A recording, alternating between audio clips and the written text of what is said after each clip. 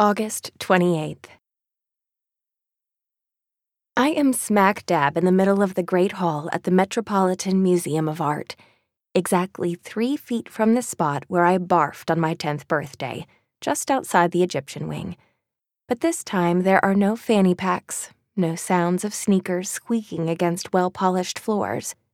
Pooling at my feet this time isn't bright pink vomit, raspberry gelato, if you're interested, flecked with Lucky Charms pieces. "Only on your birthday," my dad said, and never said again.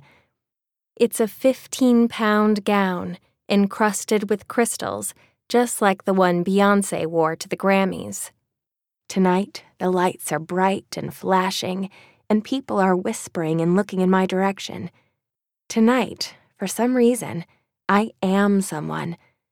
I sip champagne and glide from room to room, admiring the art. And that's where Max finds me, standing in front of the Degas ballerinas in the Impressionist section. "You know, I can dance too." He slips an arm around my waist, and my whole body feels instantly warmer. "Prove it," I say. I don't have to look away from the painting to feel his eyes on me, to know he is smiling. I have every inch of his face mapped in my brain, all of his mannerisms. I am constantly afraid of forgetting him. He takes my arm and gives me a twirl, and I close my eyes. When I open them again, we are in the rooftop garden swaying. The shrubs are covered in twinkle lights. "You look good in a tux," I mumble into his neck. "Thanks. It's the one Beyoncé wore to the Grammys," he says in a serious tone, and we both burst into laughter. Before I can even catch my breath, Max's arms grip me tighter, and he kisses me, tipping me so far back I lose all balance and sense of self. I didn't realize there was a good kind of dizzy until this.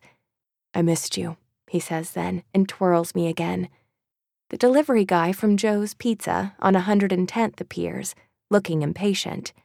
"You hungry?" Max asks. "I ordered." But inside the pizza box, there's no pizza, just a giant Oreo cookie cut in eighths like a cake. We reach our hands in and each pick up a heavy slice.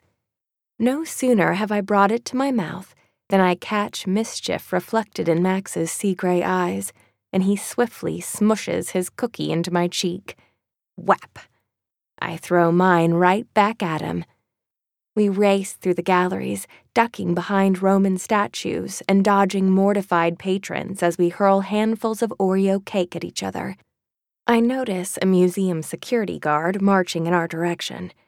When I look more closely, I see he's also my middle school science teacher. I always hated that guy. We run faster. When I'm finally cornered in the courtyard of Perneb's tomb, I stop and face Max. We're covered in cookie. Jewels from the European textiles exhibit dangle around my neck and arms, and Max has a medieval helmet on his head. We look like a royal couple gone horribly awry. A country under our rule would surely revolt. Max says something, but I can't hear him through the helmet, so he flips the face piece up, exposing flushed cheeks. "Let's take a time out," he says again. We lie on our backs in the courtyard of the tomb, listening to the symphony music and the low hum of chatter continuing outside. Above our heads, where the ceiling of the Met should be, there is instead a starry sky. "You know when Egyptian royalty died, they often had loved ones buried with them?" I say. "I think it was just servants, actually, so they could be waited on in the afterlife." Max corrects me. Always such a know-it-all. "Well, if I died, I'd have you buried with me." I turn over on my side to face him. "Oh, babe, thanks," he exclaims. "That is by far the creepiest thing you have ever said to me." A low snort echoes against the stone walls, and I notice a small African warthog lying beside Max, staring at him fondly. "Who is this?" I ask. "This is Agnes." Max nods to the pig. "She's been following me since the Oceania wing. I think she's in love." "Well, get in line, Agnes," I say, resting my head on his chest and breathing deeply. As always, he smells like laundry detergent and something woody. The sound of his heartbeat lulls me. "Don't fall asleep," he pleads. "We haven't had enough time." But I disagree. This evening was perfect, all I could ask for. "I'll see you soon," I say, praying I won't drift off until I hear him say it back. It's our thing, an almost superstitious habit, to make sure we find each other again.